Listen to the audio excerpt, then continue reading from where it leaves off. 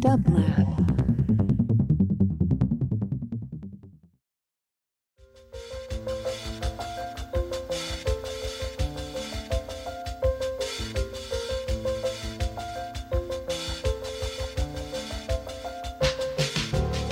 Welcome to the Quarantine Tapes, a daily podcast from Onassis LA and Dublab. Hosted by Paul Holdengraber, this series chronicles shifting paradigms in the era of social distancing.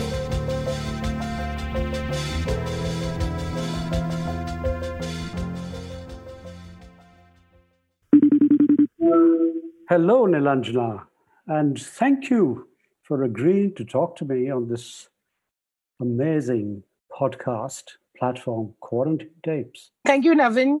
Thank you, Paul Holdengraber. We have him to thank for, and we have the wonderful Onassis LA and Dublab who made this possible. And today is an interesting day because it's the 18th of March and it's the kind of anniversary of our great Indian lockdown.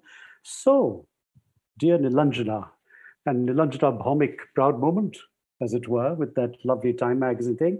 So the gloves are off, my friend. I fear this state of controlled disarray, one in which if you make up a falsehood and repeat it enough across the various media, it becomes a universally accepted truth, making it extremely easy to manipulate virulence, a word that, as you know, expresses anger that leads to gunning down a man because he is a Muslim. It is also, alas, open season for women. Anyone can be beaten physically, arrested for the slightest excuse. The arrest is not something that a court, for example, will uphold, but it causes fear. What will it take, I wonder, for people who are riding high in this strange nationalistic fervor to come down to earth? To laud a pathological liar just because he genuflects before a copy of the Constitution cannot surely change his spots. And yet our friendly fence-sitters, and you know who I talk about, who are otherwise vocal and quick to the draw when it comes to witch-hunting the weak, these very same, forgive me, journalists are already beginning to sing his praises, to actually dismiss his campaign of hate as strategy to get to be king and then overnight, having won his objective, turn into some kind of a benevolent being who will heal the nation. It is not just wishful thinking. It is what it is, abject surrender. So Nilanjana, talk to me about our immediate hope, the farmers, the women on the front lines, and your cover story for Time magazine, and how every such act of resistance leads to stemming the erosion. To me also about our collective griefs, in the plural, during this strange fractured time, and our personal ones. You know, Navin, we are very good at surrendering. And when we are asked to sit, we do one better and we crawl. Yeah. And I don't exactly know when our spines became so malleable, but they did. And maybe it is because of a misplaced fear that comes with living in a developing country, that our hard-won successes will be taken away from us. And I don't think it's a wrong fear, or the fact that we value our wealth, our lifestyles, more than empathy with our fellow humans. I don't know if I can blame anyone for that, because a large majority of people in this country have come into affluence after a lot of sacrifice and struggle. Of course, they will be fearful of losing it all. And that fear can be abandoned only when they are on the edge of a precipice. And the only way forward is to retrace our steps back in anger. And that is exactly why the farmers, along with every other group or individuals that have spoken up since 2014, are our hope. Now, of course, the farmers matter more because they matter to the government, They are a group that cannot be ignored, especially the wealthier farmers from the northern states. They matter also because they have managed to undo much of the polarization that had seeped into our country over the last many years, and they have been able to do it in a very organic manner. Mm-hmm. There have been protests, as you know, but every protest has been discredited in some way or the other, using a caste angle or a community angle or a religious angle. Mm-hmm. But it is not so easy this time around because, as I say, the farmers have come together. They have rose above all petty differences of caste, community, religion, and even gender. So do you see hope? I mean, there is hope, but I also fear that we live amidst a lot of noise. Things are happening around us at a very quick pace. And, things happen, they get escalated, everyone joins the bandwagon, shout, outrage, and then move on to something else. And then what do we leave behind? We leave behind a trail of misplaced hopes as political prisoners rot in jail, a young student, an old poet, a woman activist who stood up for the disenfranchised, a doctor who saved lives, a young climate activist. Dreams are dying all around us so fast that sometimes I feel I'm holding my breath, waiting eagerly to wake up and find that this is all just a bad dream. So yes, there is hope, but there is fear too. And this fear that it is all just a bad dream. It isn't really, is it? I mean, it's more than just a bad dream? Well, I think, the fact that we realize that this is a bad dream, that realization is quite sobering. And I think, a lot of us are understanding that, it is actually, happening in reality. Like, it might feel like a bad dream. And for the longest time ever, we thought it is a bad dream and we'll wake up. People will wake up. And now we realize that this is, reality. What's happening in our country at the moment, the slow erasure of who we are and who we wanted to be is a reality. Now, what do? I don't know. All I know is that we don't give up and we go and find hope and not wait for hope to come to us. I found hope in Shaheen Bagh. I found hope in the student protests. I found hope in the women farmers. As you mentioned my Time cover story on the women farmers. And I found hope in them. And I found more than hope at the farmer protests, because that is how that story came about, is because I also found a vision of gender equality that I never thought I would see in my own lifetime. Gender equality as a kind of resistance, right? Women at the forefront. Yes. Yes, absolutely. And also, like gender, women have been part of, the resistance in India for decades now. Starting right from the Chipko movement in 1970s, to the Bhopal, the fight for compensation and justice in the Bhopal tragedy. It's all fronted by women because women have staying power. Anyone you talk to, they'll say that, women have the staying power. They can pull along resistance. They don't give up. The Bhopal protest movement has been going on for almost 3 decades now. And that's the power of women. But what has happened is that we stopped looking at them after a while.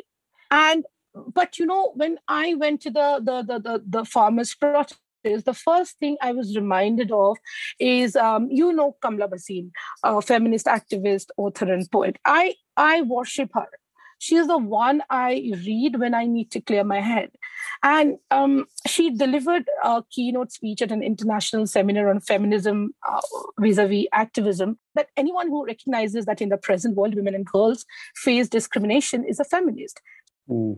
So men can also be feminists. But the part that, really stayed with me, and that I kept thinking about it while I was, spending time on at the farmer protest, with the women farmers, is that she says, and I quote, "A housewife and full-time mother who brings up her daughter with dignity, who teaches her sons equality and respect for women, is a feminist.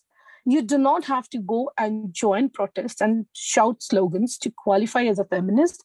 Although, if you do that, also things would change faster." And I thought of this in Shaheen Bagh, which is also led by middle-class housewives.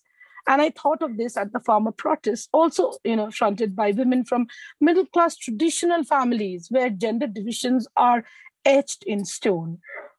I mean, this is interesting for me. Forgive me for Sure. interrupting you. Hold the thought, but your article, the one line that stood out for me right at the beginning was, "Why should we go back? This is not just the men's protest." I mean, this is wonderful. Please, sorry, carry on. Absolutely. No, absolutely. Absolutely. For me, that moment was a goosebump moment for me. I mean, the highest of authorities in this country, if I may use the word, has the temerity to say women and old people go back. Yeah. And the women, pick up the mic and say, no, we will not. Why should we go back? This is and this is a very watershed moment, because this is the time that the women realize that the injustice of, toiling in the fields for hours and hours.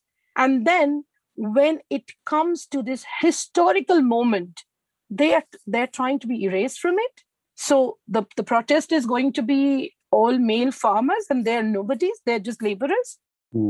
So this is, I think, also a realization. And the reason I was talking about, middle class, traditional families, they come from middle class traditional families where, the men are always in the forefront, and women are always a step behind. And in a middle class family, I grew up in a middle class family. In a middle class family, sometimes you go along with things because you don't want to stir the hornet's nest so much.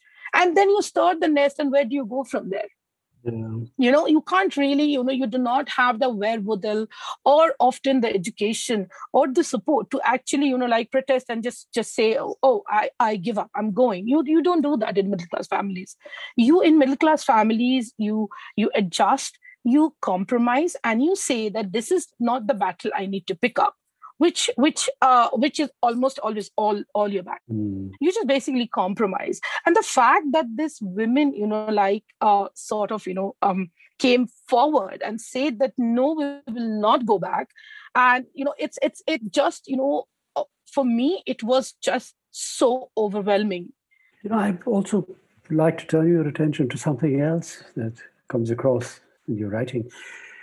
This business of loss and disease and a sense of constant grieving as we struggle to find some form of meaning, and this is across genders, even a way forward, almost as in strategy, not just to resist and square our shoulders for a kind of long siege like the farmers are doing, great strategists. We have to remember these are all war veterans, but also to survive without losing hope. I fear for their mental health. This is not easy. Like everyone else, we, as in the women, we are also experiencing a slow burning grief, a roiling despair, as we, and it started way back, before, this women came out. And it started when we watched thousands of these poor migrant laborers, women and children among them, walking miles or packed into rooms or bus stations or the back of trucks to reach their homes. But women are so used to disenfranchisement, dispossession. We felt this grief keenly. For myself, for 2 nights, I could not sleep. I looked at the visuals and I just sobbed, unwilling to believe that we have done this to the men and women who were already struggling to stay afloat. And, because I work a lot in the interiors of Uttar Pradesh, many of the migrant laborers are from there. They come to Delhi to work. And they began to call me in total panic. They had no information. So I spent 2 days trying to arrange. I couldn't wallow in my grief. I needed to get back on my feet, and I spent 2 days trying to arrange transport for them. Sometimes just, being on the phone with them and just comforting them, but mostly, keeping them informed. But, at that time, what happened was that their equanimity in the face of what to us was a mountain of misery, for me was also a hidden revolution, a revolution no one really talked about because we were, feeling very sorry for them. So they walked those miles, they reached their homes, and in the process, they opened up the first spark of resistance against the regime that is essentially anti-poor and anti-people. They refused to huddle together in the cities, jobless, hungry, exposed to the virus, in a city that merely tolerates them. They showed us the way. They showed us it can be done. You are forced to admit then that you, who perhaps might be sitting on the fence, that the state doesn't have your back, it doesn't have my back, it doesn't have anyone's back. We're living in a failed state that knows that to hide its failures, it must go brazen, all out, stun the people into submission. And this is where women come into the picture. Supplicants, I feel we're all reduced to having to beg for every little right that comes with citizenship, the citizen's role. I feel like many, many others like you feel that we are merely living on borrowed time. Those of us who still have the temerity to speak up, to protest. So the grief that we're experiencing in India at the moment is as profound as it is stunning. We were mourning the loss of a democracy, and at least some of us were mourning the loss of a democracy. And very shrinking democracies, shrinking democracy and secularism. But we were doing it collectively. We were, and then suddenly, the pandemic scattered us on our own islands of grief, or griefs, as you say. This is a heartwarming, heart-wrenching, almost, it's a combination of compassion and heartbreaking islands of grief. I salute your sense of resolve, of hope. I mean, this is cathartic, but please carry on. It is. It is cathartic. We were forced to face our fears, look apprehensions in the eye. There was no way we could distract ourselves. We had to face the reality. Some of us had to face the reality that our world has changed beyond our wildest imagination. But to me, that is also a good thing, because I always feel that, if things remain the same, people remain the same too. This fear, this uncertainty, this is good in the sense that, that it is making us think, it is making us come out of our comfort zone. That the farmers' protest is a result of this. It's a subversive message from a group of people who would normally, you wouldn't, come together to hold such an intense anti-government protest.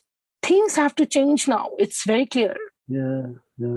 I know we have to move. I mean, we've kind of learned to embrace our fears, but there's something I would want to point out to you, which you must know, you must live with it, people must tell you, but that you come from a very, excuse me for this, but it has to be said, you come, dear Nilanjana, from a very proud lineage of some desperately strong, feisty women. Would you like to tell us about? Yes, I come from a long line of, very strong women, including, Mahashweta Devi, who we call Bui. She's... Yes, my friend and author. Yes, I miss her. Yes, absolutely. And I am related to her by marriage. So my husband, Tathagata, is her grandson.